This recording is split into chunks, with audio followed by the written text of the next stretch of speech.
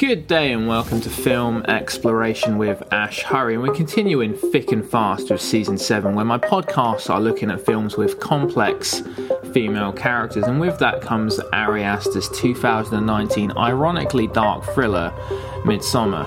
Written and directed by who I consider the man to watch out for in the horror genre, Ari Aster, and starring Florence Pugh, Jack Reynor, Will Poulter, William Jackson Harper, and Vilhelm Blomgren.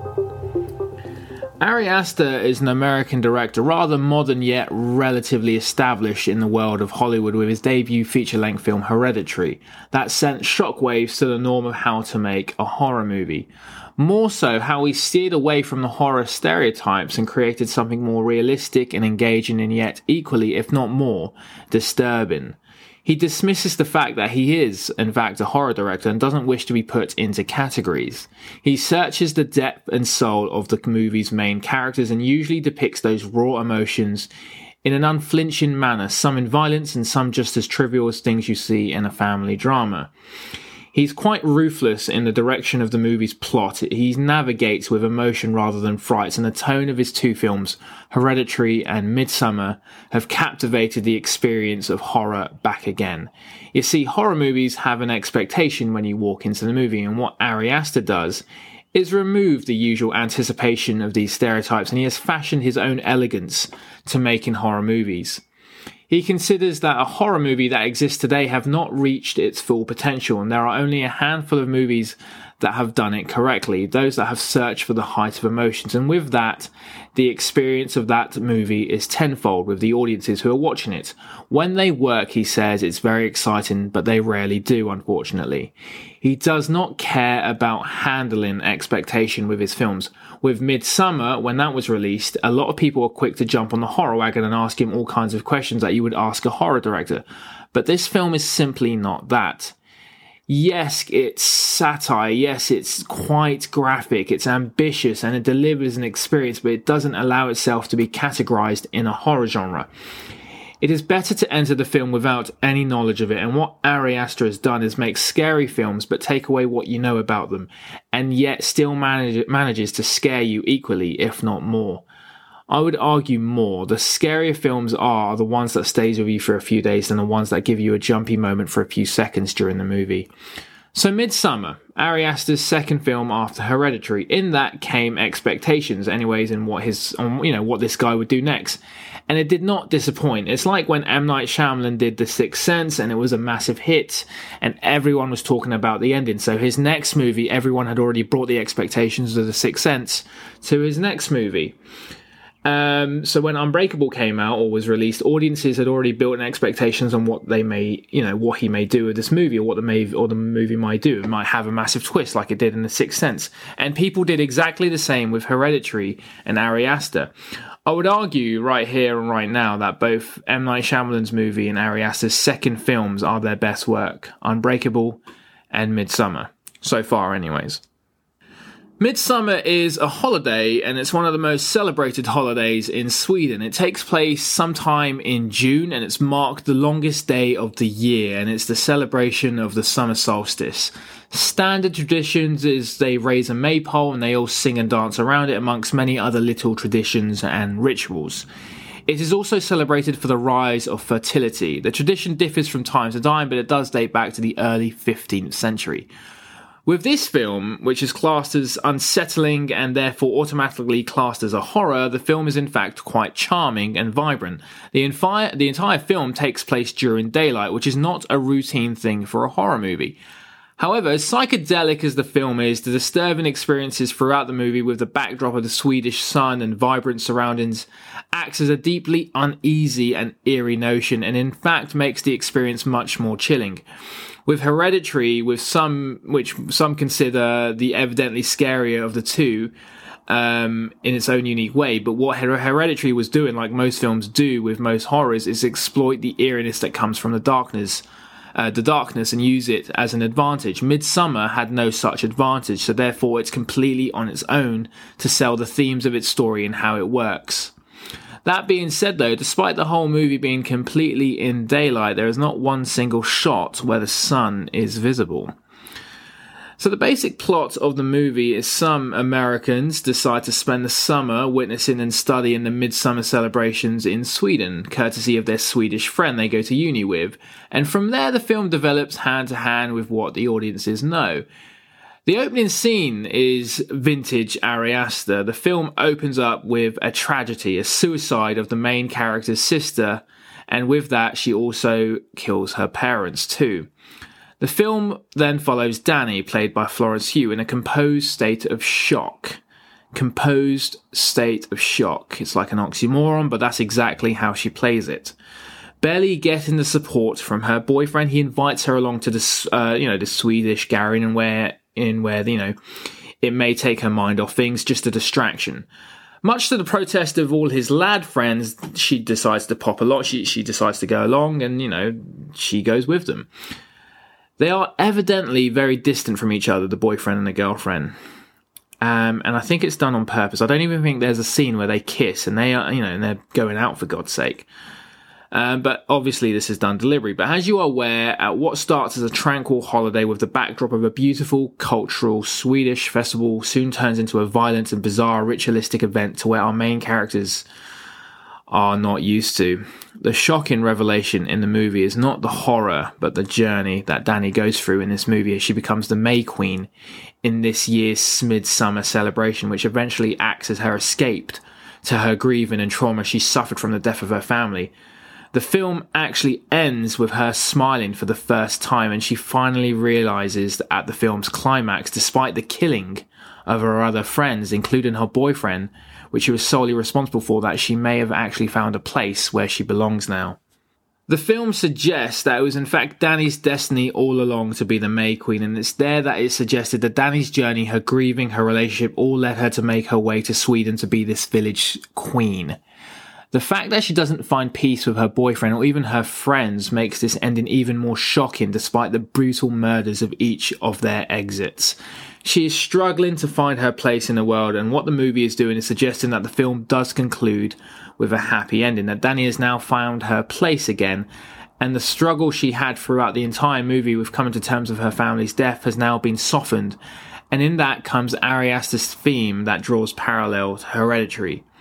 It's about grieving, and it's about how a human being works on moving forward. The horror merely acts as a backdrop and a guide to the protagonist's journey in discovering what the true destiny may be. I always say everything done on screen in films, from the background to the colour to what we see on film, is not done by accident. Everything has a meaning, and Ari Aster's strength in bold his films is covered in symbolism, and that of the themes of trauma and grieving. Ari Aster sort of went above and beyond and told people that horror movies do not need to be showcased with darkness, because that's not what real horror is about. The real horror is what stays with you the entire time, hence why this film doesn't shy away from the light. Everything is there to be seen. There is literally no place to hide, no secret. It's about embracing your grief, your secrets. And that's exactly what Ari Aster does so well in his movies, is trying to engage the audience to believe this. The term slow burner gets thrown around a lot, but once you engage your audience from minute one, it's redundant if it's a slow burner or not, because you are already committed to the story. Ari Aster's delivery, his realistic opening scene in which true horror is shown, not from violence, but from mourning and from mental health. And thus the film then slowly ponders with Danny in a state of, desolation until she gets invited to Sweden. And there we still follow her and her journey. Nothing has changed except that the people of this festival have found their queen and Danny has found her escape. The truly graphic horrors of the movie don't really happen until the end of the movie, but the direction of the plot and the build-up is thick and extremely tense and doesn't become anything less than exciting, despite the sheer role we have as the audience, which is as a shadow of the main character. But as I was saying, the shocking part of the movie isn't that Danny sacrifices a boyfriend to be May Queen, or that his death is disturbingly brutal. It's how Ari Aster, the director, is telling us, the audience, of the destiny of the ending from minute one. Like I said earlier, nothing is by accident. The film literally opens up with a piece of art that tells us the entire ritual of the movie, done from this sort of Magna Carta strip The opening mural from left to right foreshadows the events of the entire film and provides clues pertaining to the contrasting fates of Danny and Christian. If you look closely, it reveals Pelle as the mastermind behind the invitation to visit Haga, who is the Swedish roommate. When the visitors reach the village, Connie and Simon examine a tapestry that shows a woman falling in love with a man, placing flowers under his pillows and then hiding her pubic hair in his food, resulting in a man's falling in love with and impregnating her. This tapestry exactly forecasts what Maya will do to Christian before and during the May celebration, Queens. We as the audience are already aware of what's going to happen because we've already been shown it. It's our choice if we believe to see it as a prophecy or if just a piece of art that's been flung in the opening scene. Also, right in the opening scene, there is a picture of Danny next to her parents, and she's got flowers like she does at the end of the movie, like her whole life was indeed intended that she was going to be a May Queen. Not to mention that her birthday falls during the celebration. She's in her mid-20s, and if you look at every single piece of artwork in the film, they are foreshadowing either Danny's relationship with Pelle or the death of Christian or their trip to Sweden. People look back at Midsommar already, a film that has only been out for less than 2 years, and continues to look back to unearth even more symbolic Easter eggs that Aster shrewdly inserted throughout the entire film. The contents of these symbolic artistic imageries hints to every fate of every character, and it does recall viewers to watch this movie at least 4 to 5 times, and you'll find something different each time. I think I've watched this movie 6 times, and I've seen something different each time. The film is a near perfect example of using this tool to help develop the horror that is to come and to prepare, and also at the same time not shy away from the background of the movie, hence why this film acts as a truly engaging picture, even though nothing really explosive happens till right at the end. So the film is set in a fictional village in Sweden called Haga, which is completely 100% fictitious. The film was filmed in Hungary, not Sweden, because of budget restraints. And apparently the Swedish people really enjoyed this film as a piece of art, but nothing more or nothing less. In fact, instead of being a dark, scared horror film, most of the Swedes found the film quite funny and simply stated that it was a dark comedy. Most of the Swedish dialogue in the film isn't subtitled for the mere reason of creating that fear of isolation and ambiguity which parallels our thought process with those of the main characters. The film was unusually quick to be released. It was announced the second Hereditary came out in cinemas because of how good it was doing at the box office. And Midsommar was greenlit, which means the producers have approved it. And they greenlit it on May 18th, 2018. And the film was released a month later, which is stupidly quick to shoot, edit, and release the film. So, amazing job from Aster there. It was regrettably not released in June during the actual Midsommar, but just a few weeks after it, though. And Ariana Grande calls it her favourite film of all time, and even had her 27th birthday as a Midsommar-themed party, which is pretty awesome. But I was talking about symbolism earlier, and I was reading a film magazine that the number 9 in this movie is especially relevant to the film's story. So when they go to Sweden, they find out that the complete ritual lasts for 9 days, in which 9 lives are sacrificed to purify the whole town. In addition, Pelle explains to Danny and the rest of the newcomers that the cycle of life conceived by Haga's people marks at 18 years the end of childhood, which is 9 times 2. Of youth, and the youth ends at 36, which is 9 times 4, and the maturity level sort of dies away at age 54, which is 9 times 6. And of the age at the end of life, according to the people of Haga, is 72, 9 times 8. In addition, the feast itself is celebrated every 90 years, 9 times 10, implying that each one of the sacrifice equals 10 years of purity for Haga's people. Even the feast's name, Midsommar, has 9 letters. Also, at the beginning of the movie, when Danny leaves a message for her parents, the answering machine number counts up to 9 before it leaves the frame.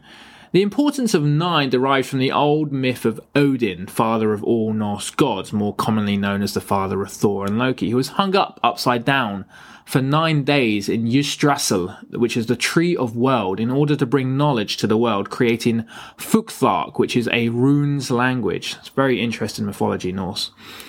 And there are also some rather obscure symbolism in this movie, like when all the main characters are talking in the apartment about the Swedish trip, besides Christian on the fridge, Just next to him in the shot is a framed picture of a scarecrow from The Wizard of Oz. Now, the scarecrow in The Wizard of Oz was afraid of fire, and he was made of straw and would quickly burn. This either foreshadows Christian's fate of burning alive surrounded by straw and bodies arranged like scarecrows, or Mark's fate of being skinned and turned into a straw doll. You get to choose. And even Christian, his name itself is symbolic as well, because his goal is going there to Sweden, was to do research on his dissertation about pagan rituals. And the movie ends up with him being the Christian that is sacrificed by the pagan cult at the end of the movie during a pagan ritual. Even mundane dialogue like when Will Poulter says, "Think of all the women you could impregnate," which acts to be a major plot twist at the climax of the film. The movie is filled with hidden meanings, dialogues, pictures, clothing, covered in layers of connotations. And it's this that does this film, makes it rather engaging. It's why this film is rather riveting, and it is forcing us to watch it not once or twice, but maybe 3 or 4 times. The horror element of this movie is not the selling point. The selling point is the opposite. How can a film so vibrant and colourful be so terrifying? And that's where our curiosity leads us to engage with this film. Even though the film ends with a ritualistic, nightmarish, violent end to half of the main characters, the movie concludes its main plot, and that is of the relationship between Danny and Christian. They are separated, and she is happy, and that whatever is going on in your life that takes you away from you living, people seem to have a purpose in life and a destiny. And when the worst things in life hit you, like death, the signs are right in front of us to follow, and have been our entire lives. And that's exactly what Midsommar is trying to suggest in this movie. The movie is a promising revamp of what the horror genre is capable of doing, and creating true terror rather than the fake Hollywood jumpy scenes that they seem to love to death, excuse the pun. But watch out for Aster and also the magnificent Florence Pugh in both their future projects, both with absolute potential and showcased in this movie. But anyways, that's all I have time for with Midsommar. Truly a film to watch multiple times and to fully immerse yourself with the central character of Danny as she struggles to find her balance in life and to discover who you surround yourself with and what makes you happy deep down. But anyway, please subscribe to me on Spotify, iTunes and Google. I'm also on Instagram, Film Exploration AH, or lowercase or one word. And once again, thank you for listening to Film Exploration with Ash Hurry.